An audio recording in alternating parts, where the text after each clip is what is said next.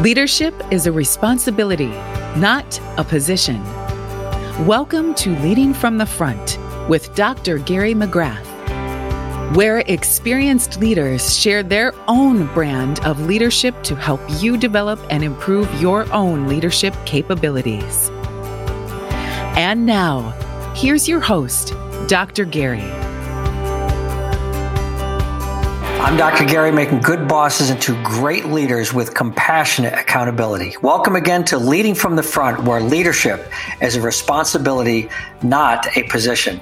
Today's guest is a career and money breakthrough coach at Internal Groove, the company she founded 15 years ago. She helps burned out, success-driven professionals who are just going through the motions design a career based on their truth.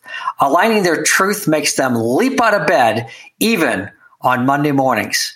After 18 years of marketing and surviving corporate burnout herself, she combines her degrees in psychology and communications, plus 3 professional coaching certifications to support corporate executives and entrepreneurs to move from self-doubt and burnout to relief and freedom. Self-doubt and burnout to relief. I think I want to work on that. Please welcome Barb Garrison. How you doing, Barb? I'm very good. Thank you, Dr. Gary. I appreciate it. So I think that you've indicated kind of a pivot point in your life where you were in the corporate world, you were kind of burning out, and you decided to learn about that, I guess, and now you help executives. Does that sound like the path? Talk to me a little bit about how you got through all that. Yes, you're absolutely right. I was my first most difficult client. In the 15 years I've been doing this, I don't think I've had as difficult of a client since because I didn't have the training then and I was making it up as I went along. You know, essentially I've become the coach that I desperately needed 16 years ago. You know, when you said I found myself kind of burnout, that's the understatement of the century. I was beyond burnout to the point that, you know, I was having lots of health issues related to stress.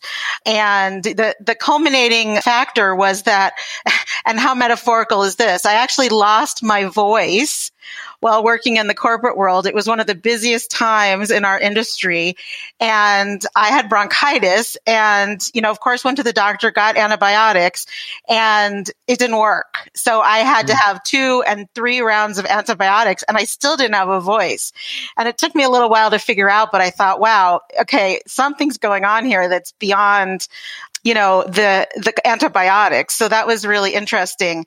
My journey was much more stretched out than most of my clients because I support them to do what I didn't do, which is to speak up a lot sooner and start to listen to those little whispers in your ear before they become a frying pan over the head. And I'm also going to guess you didn't have a coach. Well, exactly. Not only did I not have a coach, but back then, 16 years ago, coaching didn't really exist in the form that it is today. I mean, you could take a class, a workshop, but not really where you had, someone who would walk right by your side to walk you through, what you were experiencing, dealing with the fears, being the best version of yourself, and frankly, clarity for what you want to do instead. The sentence that I kept saying, and I hear my clients say all the time now is, I hate what I'm doing, but I have no idea what to do instead. And the challenge is when you wait until you have a successful career, by then maybe you have a partner, maybe you have a mortgage, maybe you have kids, maybe you have other responsibilities. It's difficult to break out of what I call those golden handcuffs. Yeah. Oh, yeah. So, and when you think about the challenge that people have in breaking away from that, their income, what they've known, there's a lot of fear there that, what comes next, fear of the unknown. No question. No question. Fear of the unknown. And I'm even going to say, I didn't know this at the time, but discovered this. A lot of assumptions that we make that are sort of pressures from the outside, from even our loved ones, I mean, I had so many people tell me, you can't leave this job. You've worked your whole career to get there. And even my doctor, who was shocked when she said, what are you going to do? And I said, I think I'm going to quit my job. And she said, you can't do that. And meanwhile, she's the one who's trying to help me, recover. Yeah. So you made the decision. You made the decision to get away from the stress. And are you saying that stress causes health problems? Well, I'm not a researcher, that's for sure. I can tell you in my own experience, it certainly plays a big role. And let me be specific about stress too, because I think a lot of people assume stress comes from outside of yourself. It's your cranky boss, it's your coworkers who don't do their job, it's the company that does or doesn't XYZ. And what I discovered is, much of it was also internal. And what I mean by that is the habits and patterns that we bring to our work life. And very often we learn those a long time ago. They work for us for a while, and then after a while they stop working, or they certainly aren't as effective. And that's when it's usually an invitation to up-level ourselves and not make it about anyone else. Make it about ourselves and our truth. That's what the point I really got to. I was doing a lot of things that everybody else wanted me to do instead of what felt right to me. So talk a little bit about that, what you mean by finding your truth. It's different for everyone. And I think that everyone has to take that exploration for themselves. And, sometimes it takes us a lifetime to get there. We still are uncovering it. I don't think it's one of those figure it out and, check it off the list. Also, because I feel like we have different chapters of our lives. And sometimes our truth in one chapter of our life is different as we evolve. So to give you an example, at the time I was already quite burnt out. I also had gotten married. So it was a brand new marriage. And we had recently bought a new condo. So those were different chapters than when I was, 15 years prior, single and a rentor and, working, my job was my life.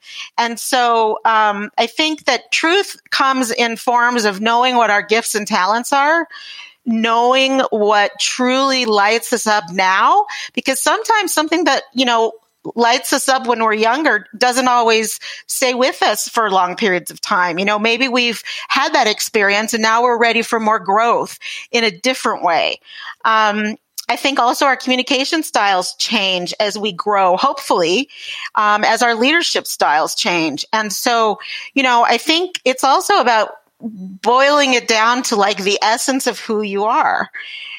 I'll give you one example of that. So in the position that I had, I was working, 15, 16 hours a day and 5, 6, sometimes even 7 days a week. One of the things I started noticing is what is the work of what I did that made me the happiest? And that was mentoring my team. Sometimes I would come into the office and they would be lined up outside my office waiting to talk to me about something or ask about a project or want to brainstorm or really need to just unload. And this was always the thing that I went to first. One of the reasons I ended up working so late sometimes was the things that I was responsible for ended up being pushed later in the day. I had to do them, but what I chose to do was more about listening, mentoring, supporting, and brainstorming with my team. Yeah, that's the stuff that really floated your boat, so to speak, right? Is that interaction with your team. And then all the administrative stuff, the emails, the reports, all that stuff. You're like, okay, I got to do this. And don't you think that sometimes people make that kind of compromise? And I'm not judging whether it's good or bad, but they'll make the compromise to focus on the things that they really enjoy doing and slog through the things that they don't enjoy doing and just say, this is just the way it is. Yes, I do think that's a very common thing. I definitely did it, but I think there's solutions to some of that where we don't have to always slog through. Now, certainly every position, every job, every business, there are things that we need to do that aren't always the most exciting. That's okay. But I think that too often we throw in the towel with, this is just how it needs to be, or, this is just how it is. I've helped a lot of clients renegotiate their job description. I've helped clients change departments within their same company, take on new projects. Often people are afraid to do that. And I think there's a way to do it that not only serves the company, but can also make them a better contribution to the company that they work for, because now they're expressing some of their greatest gifts much more fluidly, which means the results that get created are better for the company anyways. And easier, way easier on the person, right? Oh. If we get to use our talents, and in fact, I tell people this all the time. People will say, well, how do I know what a talent is? I said, look, just pay attention to those around you for the wow factor. When they'll say, wow, Barb, how do you do that?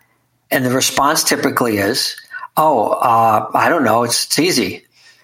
So because it's easy, we don't place value on it. You see, so it's easy. And I think more people need to pay attention to the wow. Absolutely. I say the exact same thing in a slightly different way, which is what comes naturally to you. Things that come naturally to us, we swat away and tend to not value, but we assume everybody can do all those things. And the truth is everybody can't. And that's when not only do other people say, wow, but these are the things we tend to talk about at cocktail parties when we were spending time together. These are the things that we talk about when we're not getting paid. These are the things we think about on Saturday mornings, hanging out with our spouse, having coffee. And so it's about paying attention to what comes naturally to us. One of the exercises I do with my clients is literally ask them in quite a full session where I almost interview them about what comes naturally to them. And this can be from the smallest thing to something much, much larger and more significant. Yeah, it might be something as simple as, well, I never lose my keys. And we certainly know how tough that is as we get older. So I have to go on the same hook all the time. I love it. I'll give you even another example, Gary. So I have a photo of me when I'm about 4 years old, and it's a pose portrait, with the typical seamless gray background. I'm wearing this little pink dress. I have this little sprocket of hair on top of my head, and I'm talking on a pink plastic phone. I look so serious, like I am solving world peace. And it's so funny because to this day, my mother says, I can't believe you have figured out how to get paid to talk on the phone 8 to 9 hours a day. Just like we did back then, right? Yep, exactly. Yeah, that's great. So really and your truth that you talk about is more comprehensive than just understanding what we stand for, what our values are, but it's also looking at your talents and your strengths, your desires, and the things that you that like I think you said that light me up today. If I can combine all those things, then as a leader, I think that one of the things that we need to do in leadership, I want to hear what your opinion is on this, is to take the collective job requirements of the team, not the individuals. Instead of, you got a job description, right? Well, it's like throw them all in a hat and let people pick out the things that they want to do that the team needs to get done. And it doesn't matter what the job description is. And what you find is people will, I like doing that, or I like doing that. And if I don't mind doing that, I'll take that. And before you know it, there's only one or two things left in the hat that people don't want to do. That's a great leadership strategy. I love that. And I love doing that as a combination. I think there's a lot of different styles of leadership. I don't think it's one size fits all. And I think leadership needs to fit with who we are and our truth as well. One mistake I do see people make with leadership is thinking that leadership is being the boss. And being the boss is being a manager and telling people what to do. That isn't what leadership is. To me, leadership is much more about inspiring people. And so if you can inspire people to be the best version of themselves, and that includes all the things we've already talked about, but also, who they are at a deeper level, what really is the work they're meant to do. And like you said, their values. Some people love to be like front of the house, the one out there in front because they love to connect directly with people. Other people find a lot of joy in helping others and being a behind the scenes, behind the curtain type of person. Neither of those are one better than the other, but they're very different roles. And if we're not in the right role, that can really impact how much we have to drag ourselves out of bed, to get to work. Yeah. So tell me about some situations you've been in with, as you talk about leadership and our definition of leadership, when you talk about the manager, the boss. Well, I think leadership is a responsibility, not a position. I should call this podcast that. Well, anyway, but that's the whole point, is it doesn't matter who it is. People can take a leadership opportunity when their talents and skills, the opportunity of what they know, gives them an opportunity to speak up. And what we want to do is teach leaders at all levels. And that doesn't mean that they're leading all the time. It just means they might be leading part-time. They might lead something once a week or once a month. But do we need leadership skills in all our managers? Absolutely. Because otherwise they're destructive. And when that happens, unfortunately, the employees really, really suffer. The only lasting leadership power that there is personal leadership. It's not positional leadership. It's personal leadership. Even expert leadership, it says that doesn't last either, because I can become over time less and less of an expert if I don't keep my education up.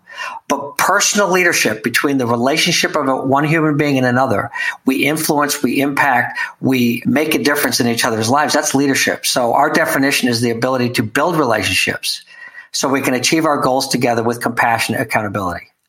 Fully agreed. I actually call it fierce team love. Yes. And yes. Let me explain what I mean by that. Some people are like, oh, this is, professional. That's kind of inappropriate. I don't mean it like that at all. And I say this about my own clients as well. Like, I express fierce client love. And what that really is about is seeing the highest potential for who they are. I have this ability that, feels like it's a natural gift that I didn't really learn, where I talk to people at the highest version of themselves. It's almost like there's a little version of themselves sitting on their shoulder, which is them at their absolute best and their highest version that they may not even really be in touch with. In fact, sometimes it triggers people. They get frustrated sometimes because they aren't standing in that possibility for themselves. And when a leader is able to speak to someone from that highest potential, it pushes people's buttons, because it asks them, not in a direct way, but in an inspirational way or an inspiring moment, to really step up. Like, you are capable of this. Like, I know you can do this.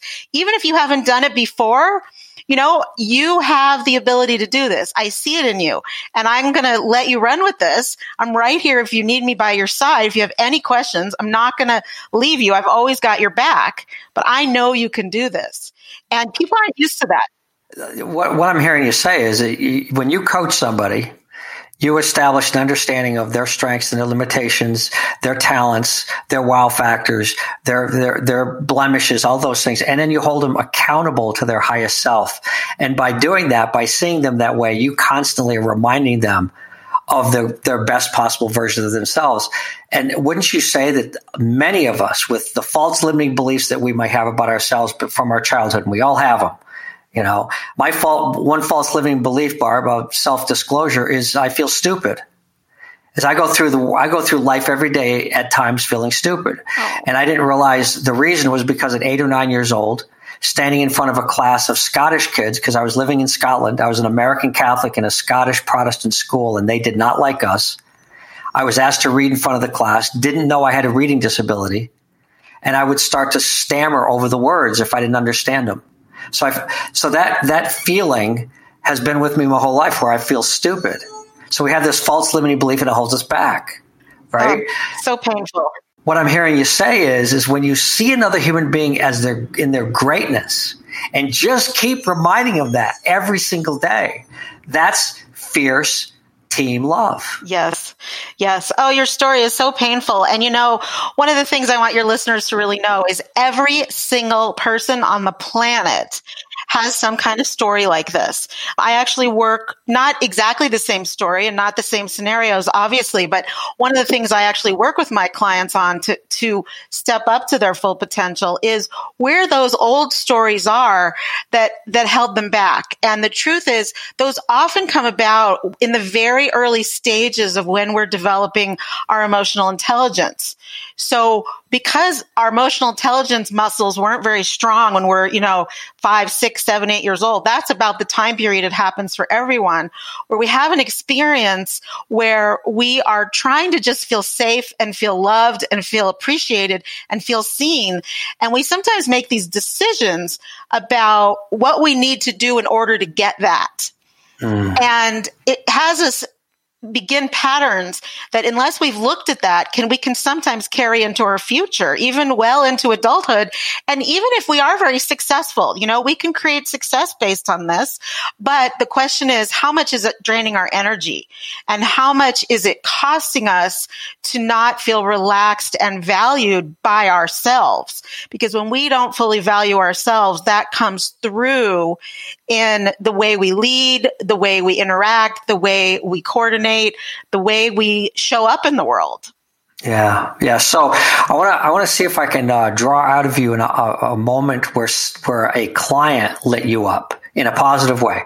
And here's what I mean, because I know what lights you up. What lights you up is that look in somebody's eyes when they get it. And all of a sudden it clicks and you change their life. You've changed their perspective. You've changed the way they show up. And can you think of a time when you had that moment of clarity, when over a period of time you're working with somebody, working with them, all of a sudden they just get it? I'll be honest with you, Gary. It's not just one time. It's every time. And here's why. Yeah. I only work with clients who are really, truly willing to work as a 50-50 partnership with me. And if I have a client who's not doing their part of the work or not stepping up, I certainly give them lots of time to get there and lots of support. But if we've worked together for quite a while and they're not doing their part, then we find a way to either graduate them, move on. I refer them to a different type of program, because people need to find the right mentors and coaches and consultants that allow them to step up. I will tell you that I have clients I've worked with 10 years, and it isn't because we're still working on the same goals as where we were 10 years ago, but they consistently show up. They consistently do the work. They consistently stretch themselves.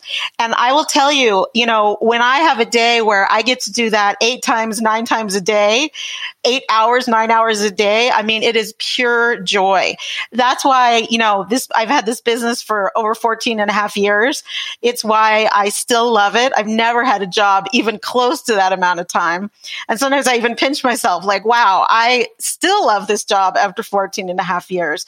And that's because I get to do all day, every day, what makes me happier than anything else. And I think everybody has that thing for them. So, there's so many stories I could tell you. One comes to mind is a particular client, who came to me.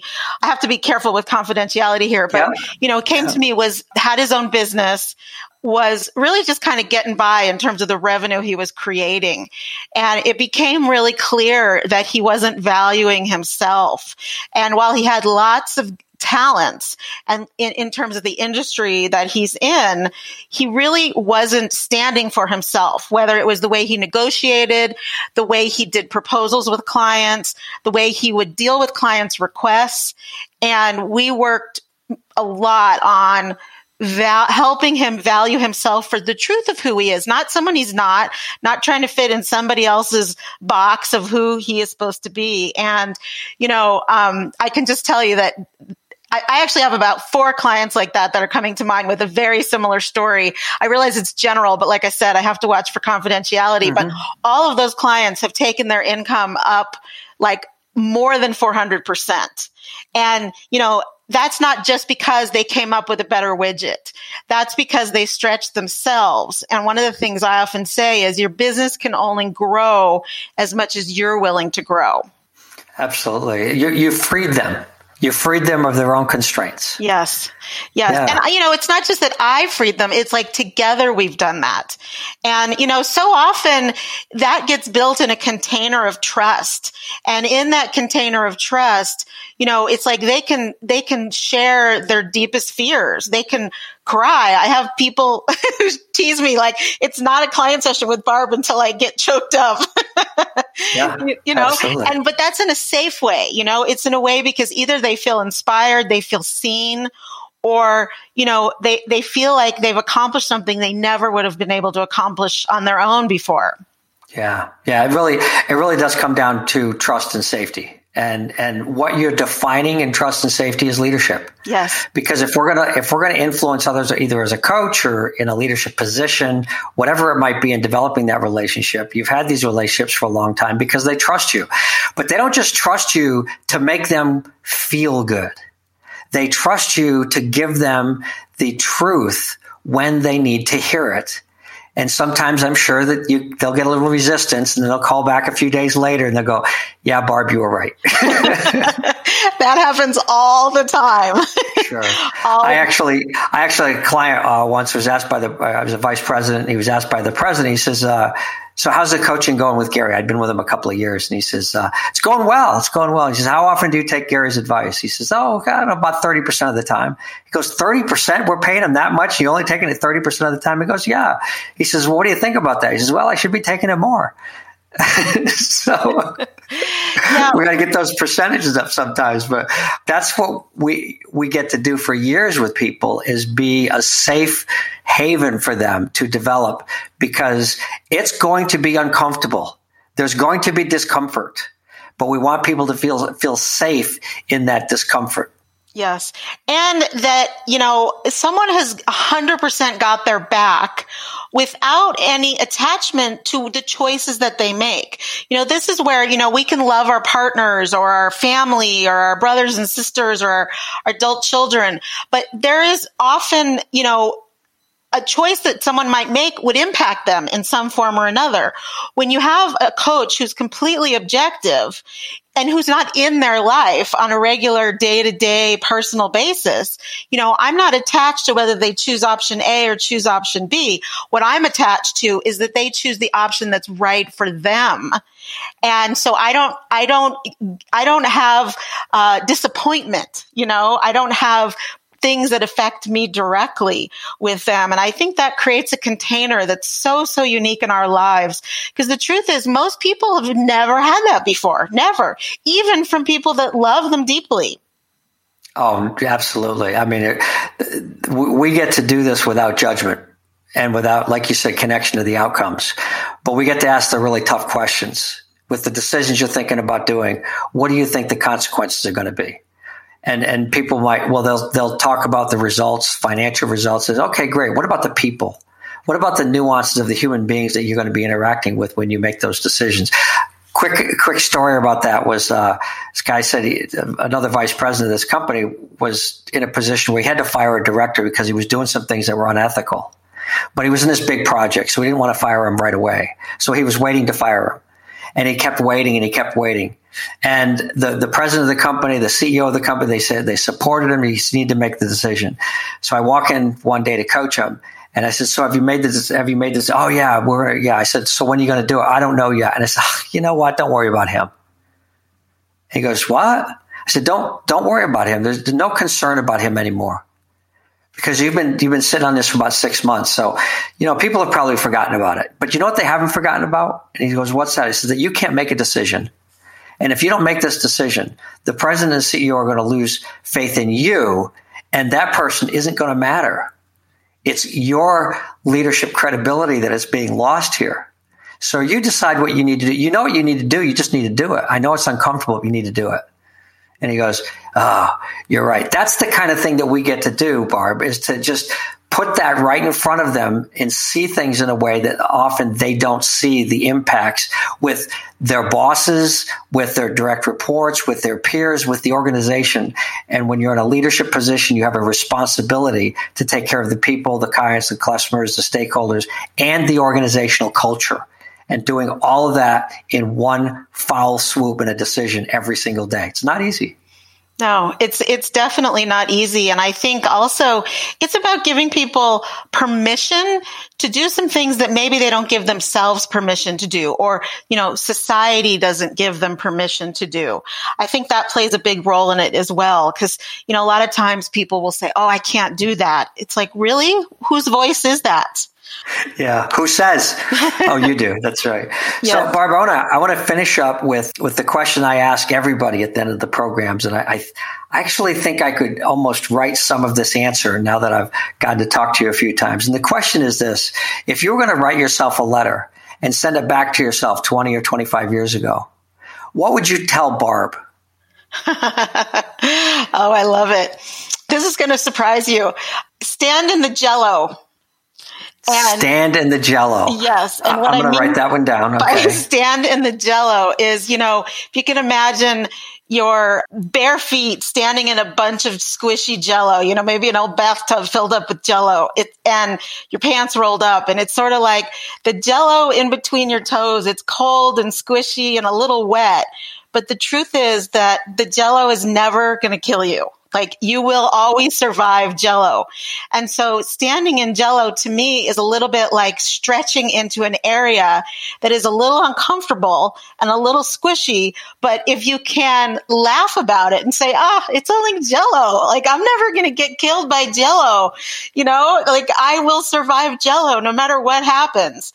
And so, that's a metaphorical way that always makes me laugh, which is why I like it. But of saying, you know what, take some risks, be willing to stretch, be willing to find out a little bit more about who you are, and not always take necessarily the way that everybody else says you should take. I'm sort of, let's call it a recovering good girl, doing what I always thought I was supposed to do. I figured that out, a little later in life, but that was part of what was burning me out. So, learning to stand in the Jello a little earlier in life, I think would have benefited me. I mean, I have no regrets, but it's been one of my greatest lessons. I love it. A little uncomfortable and a little squishy. Yes. And if you can laugh about it, we're good. Yes. I like it. Yes. Okay. Well, I think that's a great place to finish up today, Barb. I really appreciate your thoughts and your insights into leadership and coaching. And, the part that I love, and I think I'm going to name this podcast this one, I became the coach I needed. Yes. I just love that. And that you're really getting to help a lot of executives nowadays. Yes. Desperately needed, I might add. Yes. Well, thanks, Barb Garrison, for being our guest today on Leading from the Front. I look forward to talking to you again someday. Thank you. Thank you, Gary. I'm Dr. Gary, making good bosses into great leaders with compassionate accountability. Thanks for listening to Leading from the Front, where leadership is a responsibility, not a position. Take care, be well, and be great. Thanks for being with us on Leading from the Front with Dr. Gary McGrath. Remember to subscribe to this podcast on Apple or wherever you get your podcasts. For more information about the work Dr. Gary is doing, visit statarius.com, statarius.com. Music for Leading from the Front is provided by Peter Katz. For more of his music, visit peterkatz.com.